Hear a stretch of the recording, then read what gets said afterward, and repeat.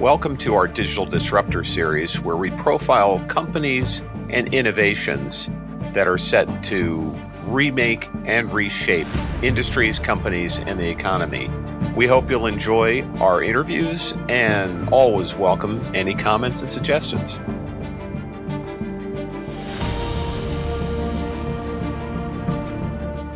Good day, everyone, and welcome to another Momenta podcast. This is Ed McGuire, Insights partner here, and today with us we have Usman Haque, who is founding partner of Umbrellium, but also the CEO of ThingfulNet, which is a search engine for IoT data. We're going to dive into a number of topics, but first of all, Usman, it's great to have you here with us today. Well, thanks for having me, Ed. Great finally to talk in person. Absolutely. And I'd love to start off by getting a bit of context around your background and understand what are some of the experiences and influences that have really led you to your current role and the work that you're doing. Well, I guess I got into all of this in perhaps a not very typical way, although one could also say there isn't really a typical way to kind of get into the Internet of Things, I suppose. But I'm actually trained as an architect, and almost all of my work ultimately is about the kind of the built environment, urban environments, and kind of people interacting with each other and spaces and structures and systems all around them. So my career actually started out designing buildings, designing interiors and things like that. And I would actually argue in a sense that what I'm doing now continues that line of work and interest, which is fundamentally about architecture and space and people interacting with each other, albeit in perhaps a slightly different way to 25 years ago.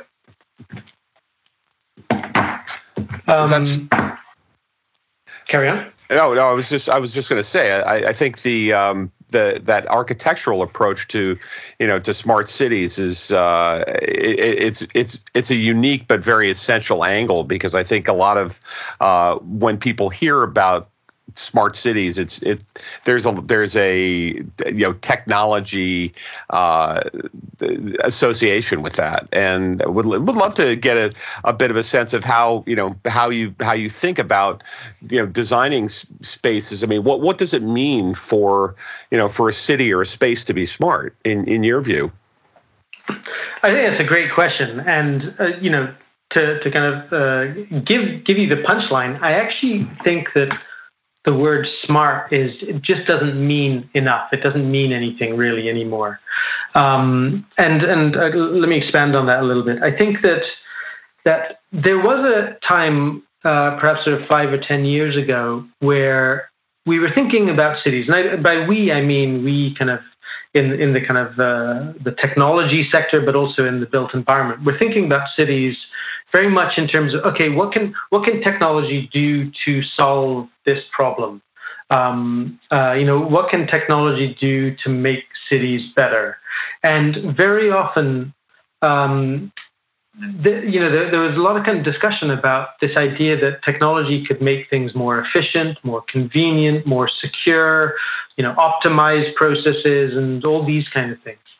Now, the thing is that's great for a closed system of finite knowables, but that doesn't describe a city. Like a city is really an open-ended system where you can't even define its boundaries. In some cases, you can't necessarily even draw a circle around individual problems that can be solved.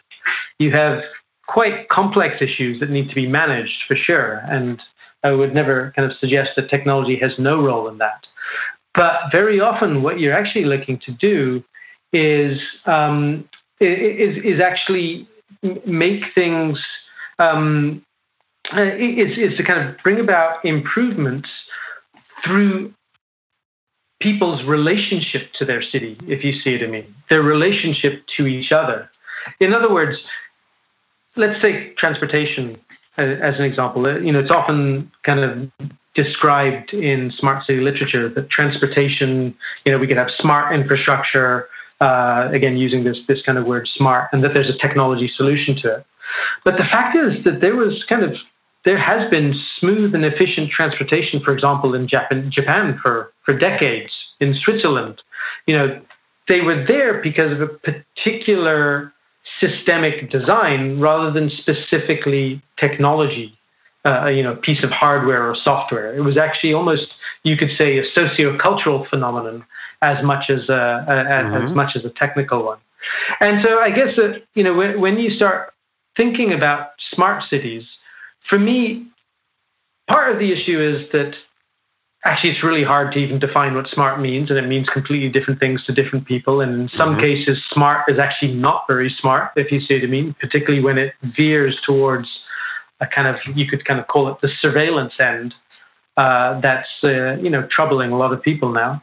But it's not very useful necessarily because it's really hard to even quantify or measure or say when you have created this smart thing. So one of the words I tend to use more these days is engaging cities. Like, what are engaging cities? And for me, engagement, first of all, it's something that city managers actually say that they want, because there are processes or there are sectors or there are phenomena in the city that they want people to acknowledge and be part of and recognize the impact of. And in a sense, engagement, you can actually measure it. You can actually assess whether something has been successful. And the knock-on impact of that is this kind of changing relationship that people have both to the neighbors and also to the kind of governance of their cities. And so the idea of engagement for me is almost the fundamental thing, because if you like, there is a technical aspect to it, there is a socio-cultural aspect to it, there is a kind of a governance aspect to it, and making all of these things work together is kind of key. So there may well be a very strong technology element to that, but there's also a very strong participatory element to that, and getting those to kind of work together is quite a design challenge. It's really fascinating that you've touched on a number of elements or factors that come into place when you're designing a new system or upgrading a system. And I'd love to get your perspective. Maybe we take transportation, for example, and you made that point that if Switzerland and Japan have culturally given rise to these very efficient transportation systems, but when you look at every system needs transportation. Every large city needs some measure of traffic management. To what extent does a unique culture inform what many people would think about as a kind of a standardized approach to traffic? For instance, you have standardized traffic signals with red, yellow, and green. You have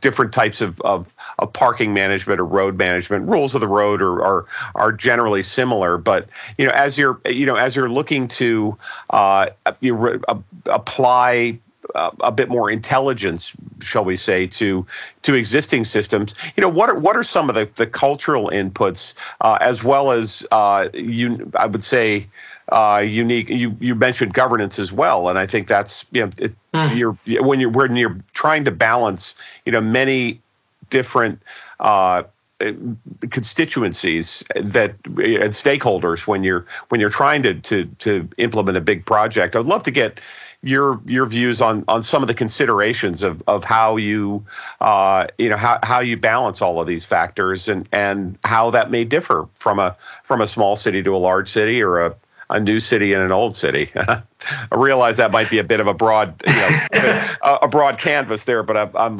very interested in your design perspective.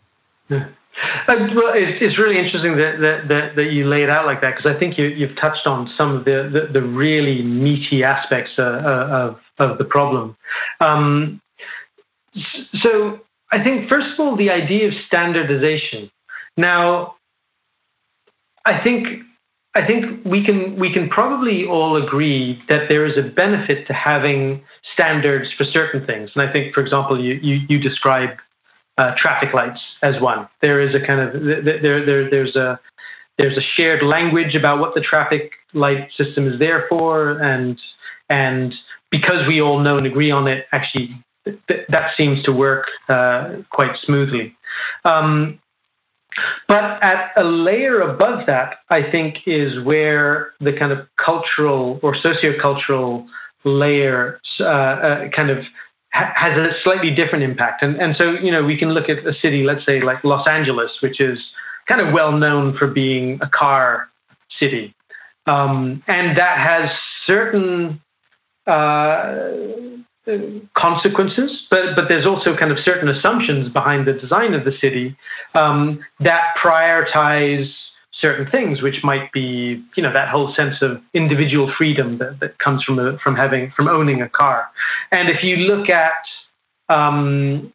I'm not going to just pluck any random city from Scandinavia, but let's say it's kind of a more Scandinavian approach where perhaps there's a lot more public transportation investment. Now that has a different kind of set of underlying assumptions and priorities and a different set of kind of consequences for what the city looks like in terms of its transportation and how people get around. And also, actually, frankly, how the efficiency of the transportation is even measured. Because I think there would be a lot of people who would say you can't really even compare, let's say, Copenhagen and LA in terms of transportation efficiency, because the metrics it's like comparing apples to all oranges, if you see it. And I think that one of the really interesting implications of this, particularly in the technology sector, is to think about, well, how does a company wanting to operate in these kind of different environments, how do they kind of figure out the economies of scale? How do they generalize their proposition? Because, of course, often a technology company is based on this idea of having, a thing, a widget, an algorithm, or something that through economies of scale you can just repeat because you figured out the generalizable principle, and you can then kind of roll it out to lots of people or organizations or what have you. And that kind of comes into conflict with the fact that every city is very unique in its kind of sociocultural makeup. And so I think that the kind of the old model of a technology company going in to work with a city, whether it was a small city or a big city, tended to be like, okay, here's our all-encompassing product solution, or here's our platform, here is our our technology stack for you, and it's a kind of we're delivering this as a generalized, possibly SaaS model type of system. But increasingly, I think that cities are balking at this for a couple of reasons. One is that the solutions so often don't actually solve or help them manage the actual issues that they face.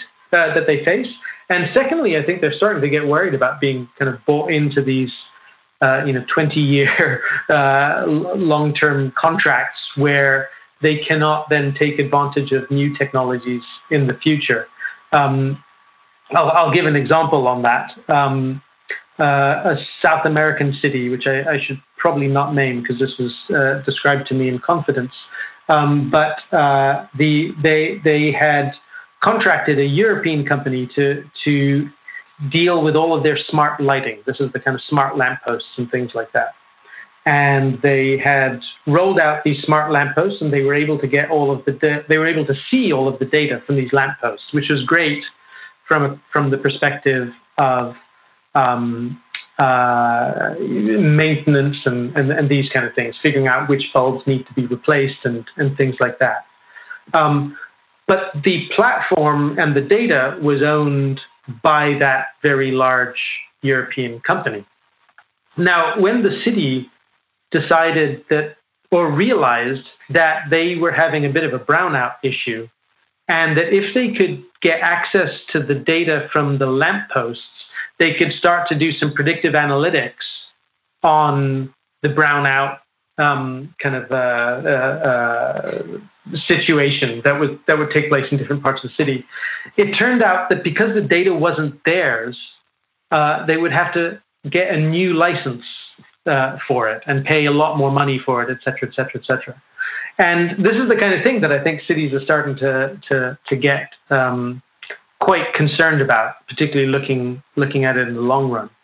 The way that we tend to look at projects. This is with my Umbrellium hat on. So Umbrellium, we are essentially a kind of a project-based company that works with cities and companies around the world to kind of activate urban environments and communities with technology.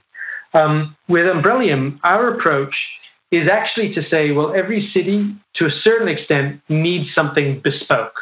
And there might be elements in our toolkit or our tool chest, if you like, that can be brought together for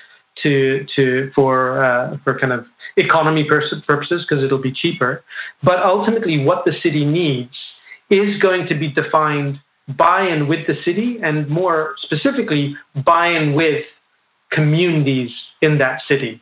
And what was interesting was that we came across, I think it was a couple of years ago, maybe 2018, the Smart City publication put out by McKinsey kind of suggested the same kind of approach to technology companies. I'm kind of rephrasing it, but they essentially said that the age of kind of technology platforms building a kind of a one-size-fits-all model for cities seems to be coming to an end. And what cities are actually looking for in terms of value is the thing that has actually been produced for their specific context, their specific kind of cultural context, their specific kind of community context, their specific even kind of financial context, if you like.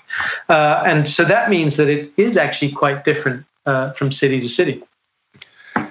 That's an interesting point that you touched on too, about the desire to have flexibility, but also the accessibility of having a tool set that that does have some standard capabilities. And I'd love to go back a bit into into the background of Umbrellium and talk a bit about PodTube, which I think was launched in 2008. Could you love to hear a bit about what your original vision for that the platform was? What was the vision? Tell us a little bit about the history of that, and ultimately how you've seen the the vision and the applicability of your original idea really evolving through the years to result in what you're seeing today, the dynamics that you're seeing today. Well, so it's funny because I think that often people think of as kind of refer to me as an entrepreneur, but I'm kind of a bit of an unwitting entrepreneur, because the stuff that I do tends to just be the kind of thing that I think I need myself to do the work that I want to do, if you see what I mean. And so PatchBay was an example of that. So in the kind of early 2000s, I was basically working, I'd set up a practice building interactive environments and kind of interactive spaces and things like that. And still very much in my mind, kind of operating within the built environment and construction sector, and trying to think about how building management systems and sensor systems in people's homes, but also in their kind of offices, how those systems might interact with each other, and how, I had the idea at one point that buildings should be able to kind of talk with each other and kind of share information and strategies for energy saving and things like that. Around sort of 2006 or 7, we had quite a few of these kind of projects around the world at the same time going live, and I think there was like one in Japan and there was one in France or something like that. And we also had an exhibition in Boston somewhere, and I realized that I wanted to be able to monitor these things that were going live, their sensors and things like that. And I built this kind of just a really simple script to grab the data from the different environments, the interactive environments we'd created, the sensors that were in those environments, and basically to publish that to a kind of a JavaScript widget that could go into our web page. So basically the web page would change in response to the environmental conditions in Japan or in Boston or France or what have you. And at some point I realized that with all these, with that web page being a bit of a nexus for the data coming from all these environments, that actually we could start to connect them together and have the space in Boston respond to somebody doing something over in Japan. And at that point started thinking about, well, why don't we just like connect up all of our projects so they're all kind of connected and sharing their data with each other. And I kind of expanded that into into a slightly more sophisticated, I won't say very sophisticated, slightly more sophisticated system where I could quite quickly add in these new projects, identify their data streams, kind of get the data in a similar format, and then be able to kind of pull in the data wherever it needed to go. And basically, my friends and colleagues in kind of other firms and in other organizations started saying, "Oh, can I do an experiment with that data? Can I put my building management system onto that system as well?" And so on and so forth.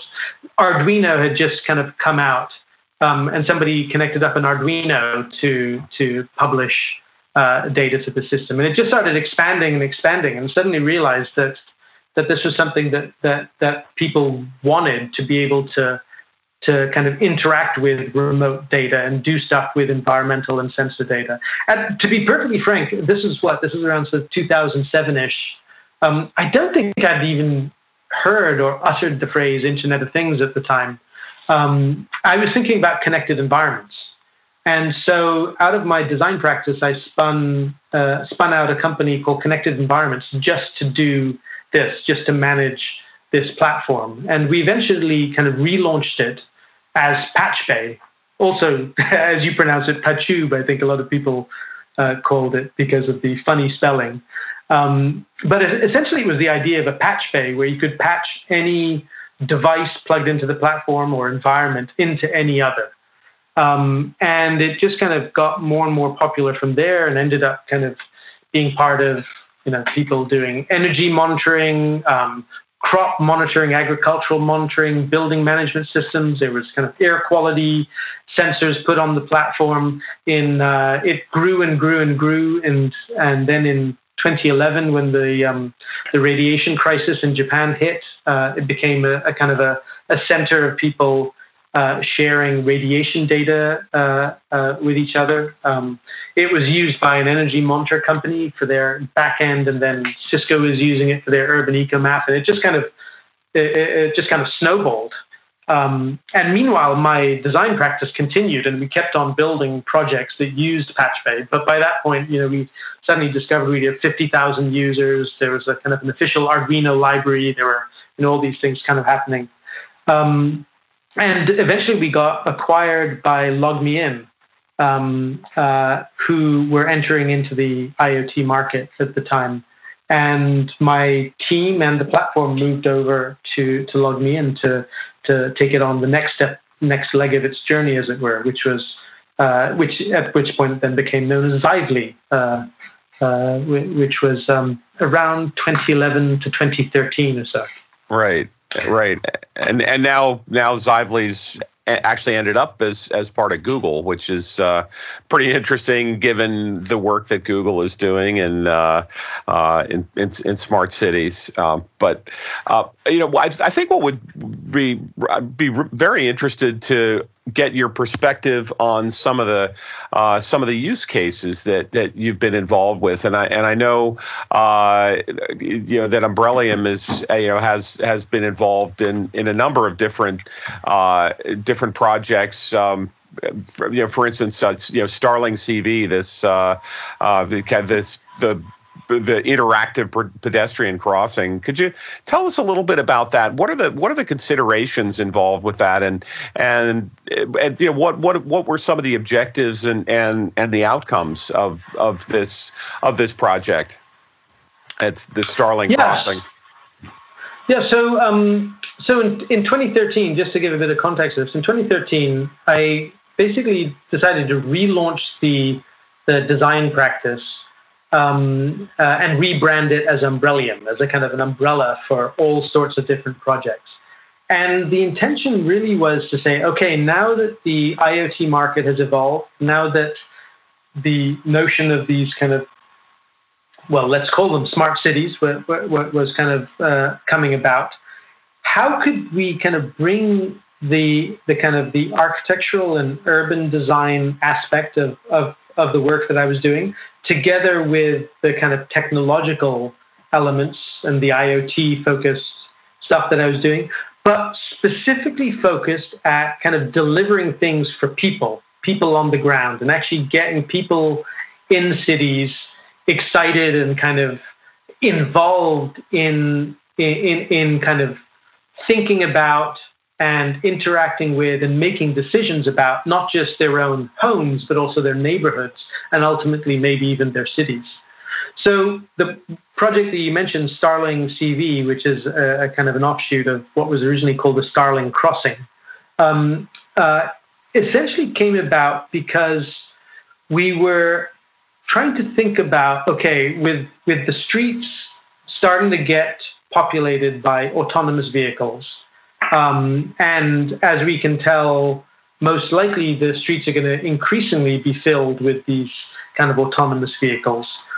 What is the relationship that people, pedestrians, have with the street? Because right now the streets are entirely designed for cars, and people are a bit of an inconvenience. So you kind of drop in a pedestrian crossing somewhere, or basically almost as an afterthought. It's not the street is not designed from the pedestrian crossing up. It's rather the pedestrian crossing is added there so that people can cross this kind of river of vehicles. Now, in the context of autonomous vehicles, in theory, once the entire vehicle traffic is autonomous, a person could just step out into the street anywhere, and in theory, the vehicles will seamlessly kind of avoid the person and move around them. But that's going to make for quite a difficult transition for most of us, in terms of our concern for safety and the not feeling like we can just step out anywhere and what have you. And so we basically said, okay, how do we go back to first principles, designing a road for people first, in which vehicles kind of come as a secondary phenomenon. And we looked a lot at what is known as shared space, which is an urban design technique for which is used actually in a lot of cities now, where you actually have people and vehicles and bicycles sharing the same street. So you actually don't have a curb between the pavement and the kind of the roadway. Now, I won't go into a lot of detail about the theory behind it, but essentially, for a given context, it appears to make things flow more efficiently, and it's also safer. I stress for a given context, because this wouldn't necessarily work everywhere. And so basically what we decided to do was to try and build a shared space where the very markings on the road, where the crossing is, where the lanes are, where the stop signals might be, are all dynamic and adaptive and responsive to people first, but also to vehicles. And so the Starling crossing is basically, it's a pedestrian crossing that learns where people's desire lines are for crossing the road and ensures that the crossing appears in the safest location. It's supposed to learn basically where the safest and smoothest crossing location is. And we actually built this as a road surface in South London. It's basically, it almost looks like a huge computer screen, but to all intents and purposes, when it's not interacting, it looks like a normal road. It's glare-free, it's waterproof, it can take the weight of vehicles. But when people start to kind of use it, then, for example, if there's no pedestrians around, then there'll be no pedestrian crossing, and the road will be totally open to vehicles. If there are a few pedestrians, and if they are waiting in a specific location, then the pedestrian crossing will appear, and warning signals or kind of guidance signals will be shown to the vehicles further away from that. If, let's say, when school lets out at 4 p.m. or something, suddenly loads of kids are trying to cross, then the pedestrian crossing actually widens, and it appears exactly where the kids are running across the road, rather than forcing them to walk somewhere which they might feel is too long, and which they would then just choose to jaywalk instead. All of these markings are designed to look like and use the language of the pedestrian crossing that we already know. The only difference is that they're dynamic and responsive, and can be kind of configured to the actual time of day or the actual context of what's going on.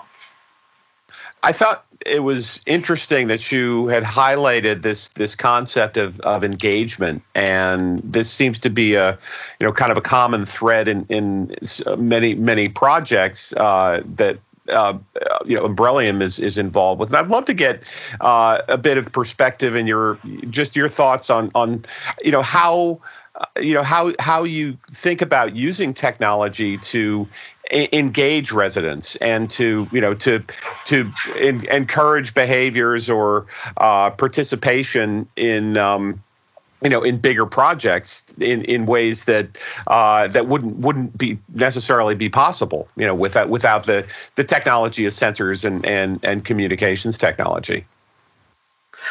So that's an interesting question. I think that one thing I should stress is that our focus on kind of involving people and getting kind of communities to actually be part of the process is actually a pretty pragmatic one, which is that we've seen now time and time again that if you don't involve people, if you don't get them kind of actively, part of the kind of process, and this is both in the architecture sector as well as in the technology sector, if you don't get them involved, then they just tune out and all of that investment goes to waste. And usually you find that your assumptions were all wrong about behavior or about needs or what impact is required. So from our perspective, the whole point of getting people involved is purely pragmatic. If you get them involved, they become not only do they become excited about something, but they almost help you see through the success of the project itself, because they become ambassadors for it in some cases, or at least they feel like they had a say. And so often in almost every single project, when you do that, you find that as an outsider, your assumptions have been completely challenged, and that if you had not kind of got them involved, you would have basically ended up deploying completely the wrong thing to solve a problem that actually people on the ground didn't even think was a problem, if you see what I mean. So when we do a project with technology, and I should say that pretty much all of our projects are technology-based, because I think that's where we have a specific expertise. When we're using technology, we are almost in every case trying to think about not how the technology can make things more efficient or how it can optimize something, but rather how can the technology be used to help somebody make a decision, or how can the technology be used to connect one person or a person with somebody that they weren't connected to previously, ideally so that they can make a decision together, if you see what I mean. And so the projects tend to be focused on this question of, okay, who is it that actually needs to make a decision? And maybe more importantly, who is currently not being involved in making a decision that should be part of the decision-making process, perhaps because they're the most impacted by it or what have you. And how can we use a technological intervention to ensure that actually happens, that they are part of the decision-making process or what have you. Now, when you do that, what I've kind of found again and again in projects is that you build up new connections between people. You kind of reinforce this sense of if you like, of agency, of reinforce the sense that you can actually achieve something. But you also get people feeling much more responsible for the outcomes. So, in other words, when we do a project, for example, in East Durham, in the north of England, which is ex-coal mining territory, we worked up there for about 2 or 3 years with the local community, and we ended up basically, after a series of prototypes and exercises with the community, we ended up basically creating a totally public social radio, and it literally looks like a radio box that goes into people's homes, and it connects to everybody else on the network. And so, in some senses, this is a bit of a scary situation because the idea that everyone can speak to everyone else in their homes is a bit of a radical one.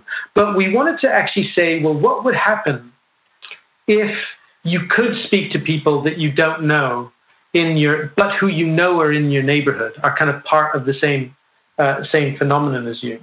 And of course, the big question that came up almost immediately is, how do you govern that network with all these people, who could potentially be talking with each other or saying things or what have you? And essentially, our entire focus on this project was to say, that's actually not our decision. That is your decision, the community. How do you govern this? How do you decide what should be censored? We will help build the tools that you need in order to govern the system, but ultimately you need to figure out how you wanted to govern the system and how you want to also curate or encourage certain types of kind of interaction or what have you. And what came out of that was, of course, there was a lot of discussion, political discussion about religion, discussion about, the elder generation, the younger generation, how do they interact? But much of that discussion was actually on the network itself, if you see what I mean. I'm not saying necessarily that this is massively scalable. And, if we look at something like Twitter, I think they've made a lot of mistakes in trying to scale up civil discourse. But for the context, what this kind of enabled was a community of people that in some cases, they didn't, even though it's a small town, they didn't even know people across the road, enabled them to kind of start to have these dialogues with each other. And what came out of it was, some people would use the voice over network to give bedtime stories to the entire neighborhood. Kids would use it to tell knock-knock jokes with each other. Others were using it.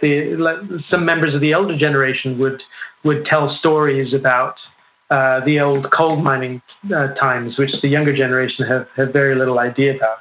And so there's a very difficult moment in almost all of these projects where we, as the kind of, if you like, the kind of meta designers of the system, kind of have to trust, as you hand it over to the community, that they will be able to figure out for themselves how best to govern it. And there is a bit of a, this is not just a kind of push it off the cliff moment. There's a lot of interacting and communication that goes on to ensure that handover happens. But that's absolutely key to it, that they've been involved from the beginning, through the testing, through the prototyping, through the deployment itself, and then kind of they have the tools to take it forward from there.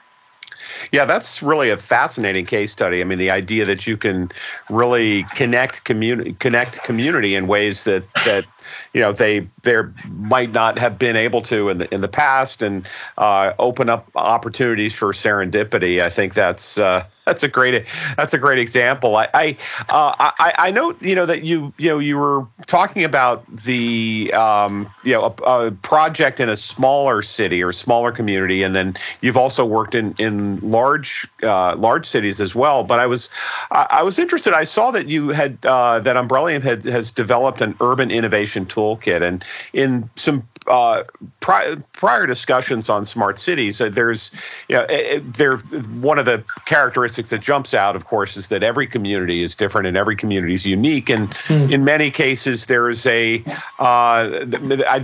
a lack of understanding, will, or experience and confidence to try out new ideas. And I'd love to get your perspective on the origins of why you put together the Urban Innovation Toolkit, and tell us a little bit about what some of the what it enables the users to accomplish.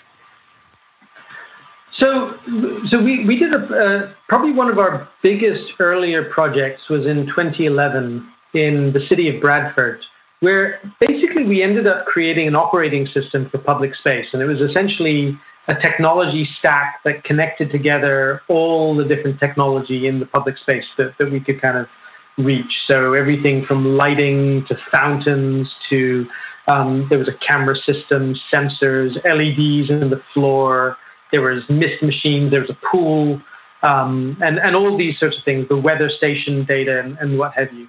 And that was our kind of first large-scale permanent installation of a technology stack that took probably about 3 years of work, not just on the technical side, but actually working with the city to figure out what their needs were. And at that point, I think we were, I could say that we were essentially flying blind in terms of like, how do you do a large-scale urban innovation project?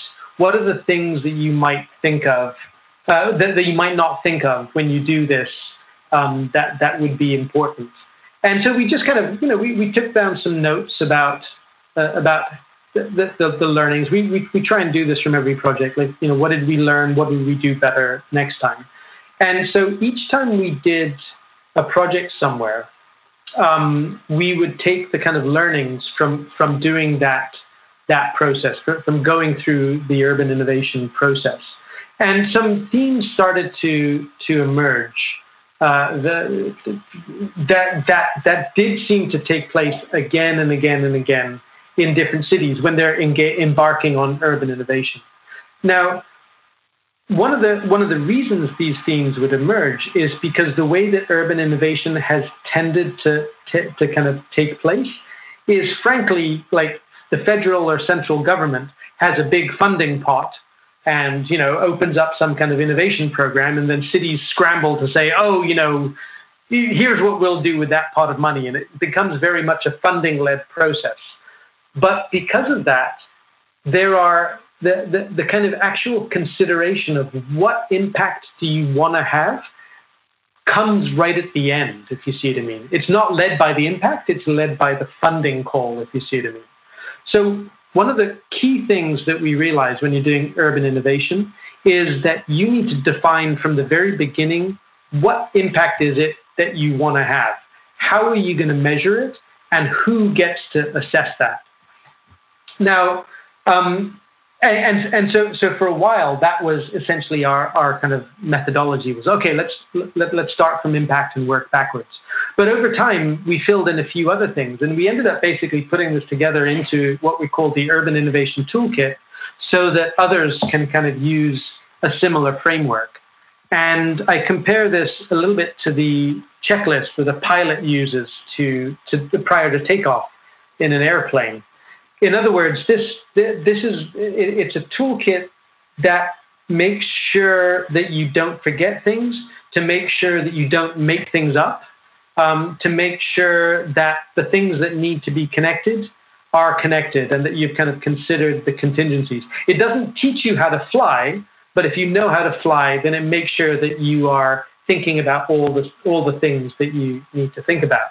And the 5 things that it centers on, and it goes back to these 5 things again and again and again. You basically have to do it 5 times for all 5 things, is we look at, first of all, problems. What are the problems that we actually want to tackle or to manage or to deal with, or at least to recognize? Who are the stakeholders that might be involved? And that is both the stakeholders that cause the problems, but also the ones that are impacted by it. What are the actual methods that are under consideration for dealing with those, and how do they relate to the stakeholders and to the problems?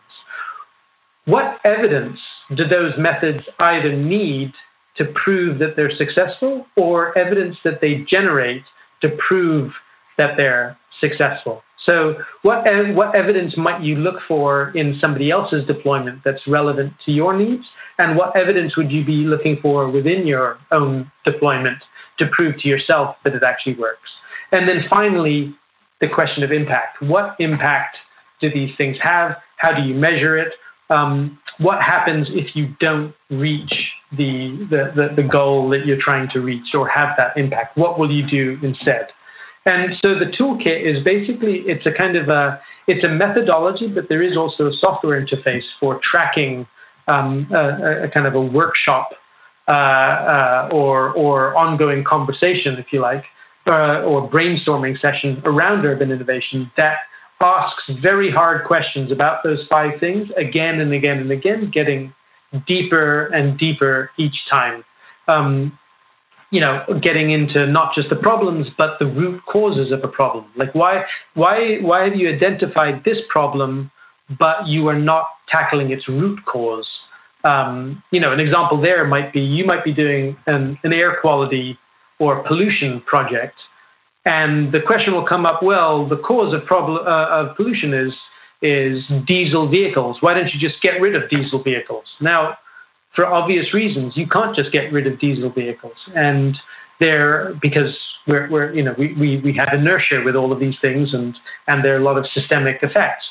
But when you explain why you are tackling the problem without going deeper into it, that's totally fine, as long as you recognize and you're able to kind of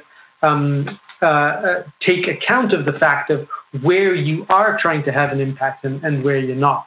So out of doing that kind of going through the Urban Innovation Toolkit process, essentially what you're doing is you're building up a shared understanding between all the different stakeholders who are discussing the project. You are identifying areas of risk and uncertainty. And what we always say in an urban innovation project is there's no real problem in having uncertainty or having big gaps in your understanding, as long as you know where they are. The risk increases dramatically when you don't even know the unknowns, if you see what I mean. And so once you've gone through this process, you have a much better understanding of what needs to be done, and also the rationale and the consequences of everything you're doing. And so we've now used that in our projects all the time when we engage with the city.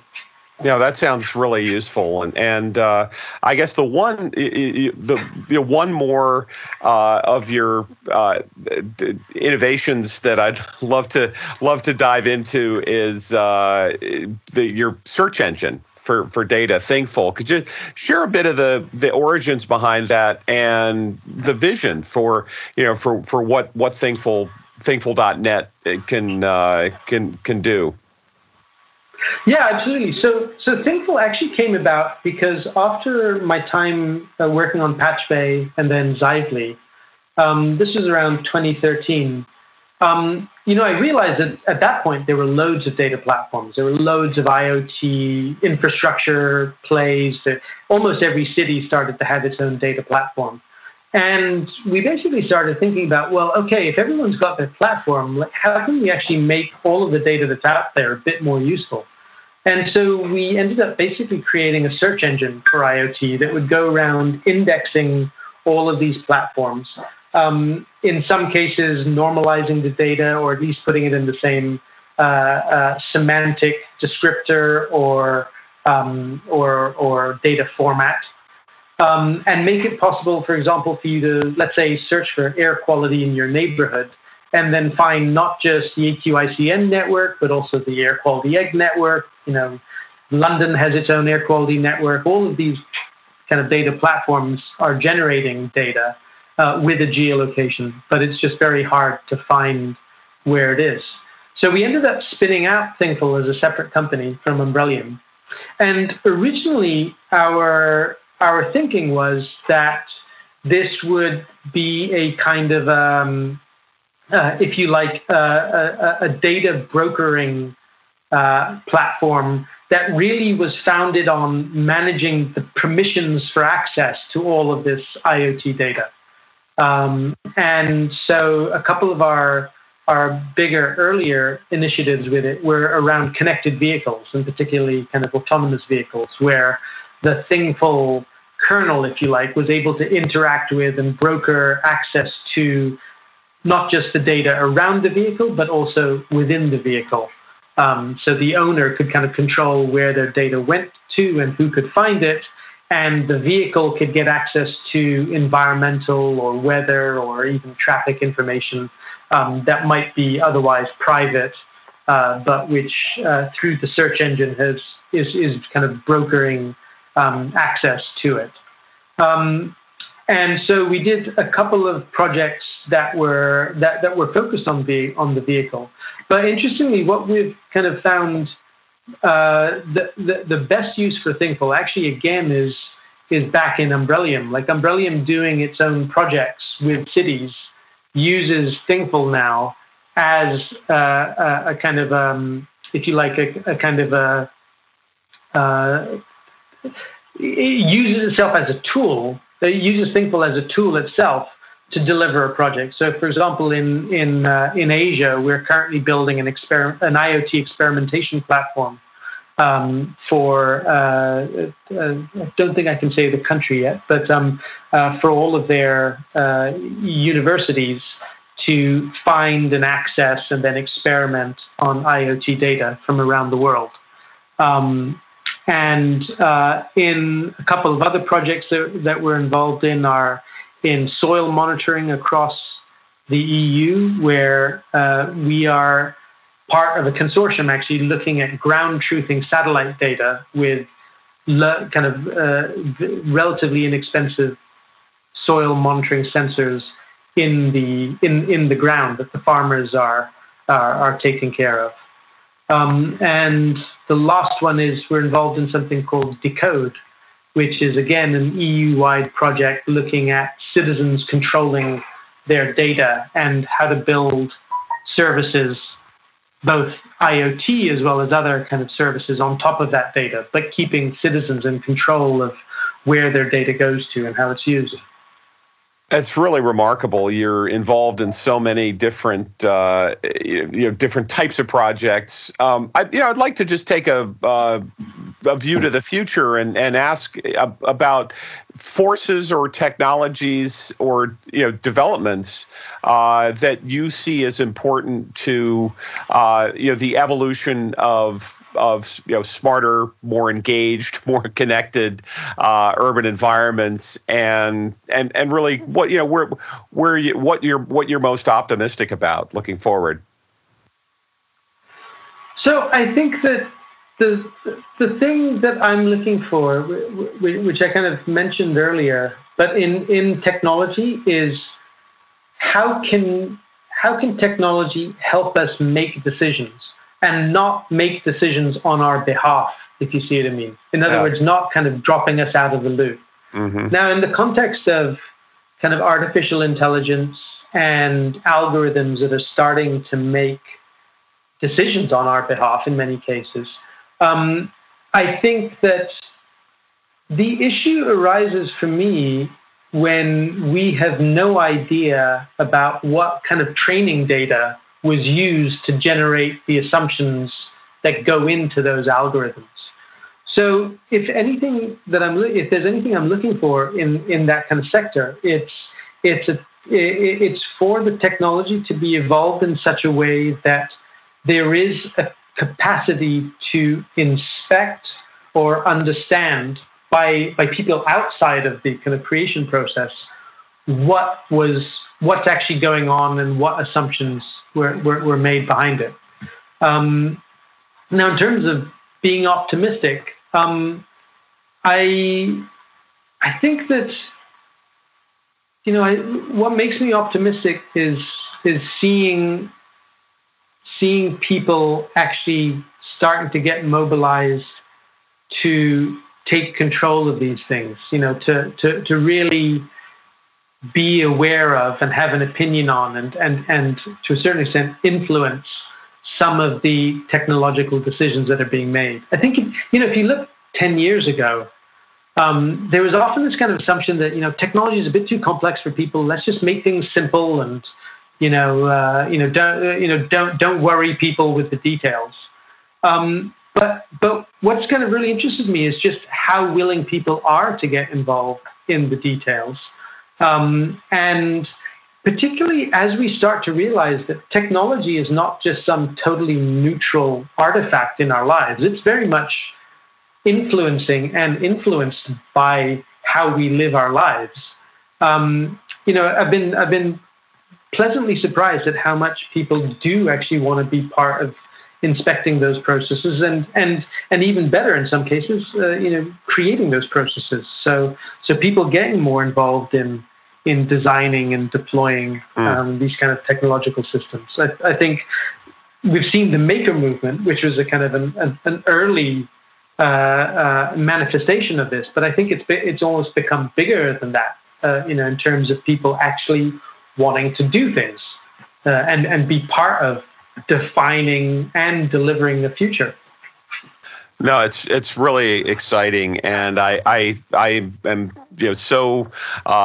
I guess I'm so inspired by how you've managed to tie together these different disciplines. I mean, coming back to the concept of design thinking, right? To really to architect and to build the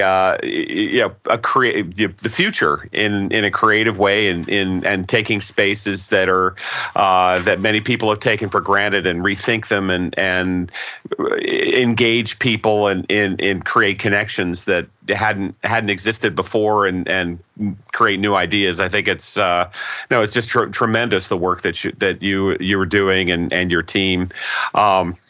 I would love to just wrap up as our time's getting short here. Just to ask you if there's a recommendation you might be able to provide for our listeners, or provide any information if you want to learn more about the work that you've been doing. First of all, thank you very much for your kind words. It's really nice of you to say that. As I think I said earlier, it's been somewhat unwitting. I can't say that I've got this big kind of 10 or 20-year plan. We just try and kind of do good work and try and figure out how to do the next thing and make sure we do it slightly better than the last time, kind of thing. In terms of a book recommendation, the one that springs to mind is a book that I keep coming back to again and again and again, which is a book called Our Own Metaphor. And it was written by Mary Catherine Bateson, who was the daughter of Gregory Bateson and Margaret Mead at the end of the 60s. I think it was probably around 68 or 69 that this was written. And she was basically writing up the conference proceedings of a conference that her parents had convened to discuss, and I'm going to try and get the full title right, I might not, but I think the conference was titled something like On the Effects of Conscious Purpose on Human Adaptation. And essentially the conference was about, my kind of layman's description would be, the conference was about, okay, now that we know that we can affect the world, what are we going to do about it? And the book is incredible for a number of reasons. First of all, because it layers in loads of complex thinking about kind of social systems and natural systems, environmental systems, political systems, all of these things and the interactions between all of them. But it's also notable because I think the debates that they were having then are so similar to the ones that we're having today. the kind of ideas and concepts that they were grappling with are very similar as well. All of which is to say that, I think that the inspiration of that book is that we do face some issues that technology can play a part in it, but really it's about us figuring out how best to share our stories and insight, and just kind of rolling up our sleeves and get on and do stuff. And that's what kind of makes me optimistic for the future. That's a great recommendation. I'm really looking forward to checking that out, and we'll have a link in the show notes. So, with that, I think that winds up our time. Again, we've been speaking with Usman Haque, who is founding partner of Umbrellium, as well as a catalyst for many other projects that we've touched on in the conversation. Again, this is Ed McGuire, and this has been another episode of the Momenta podcast. Usman, it's been an absolute pleasure talking to you. Thank you so much for taking the time. Thank you so much, Ed. I really enjoyed talking with you. Thanks for having me.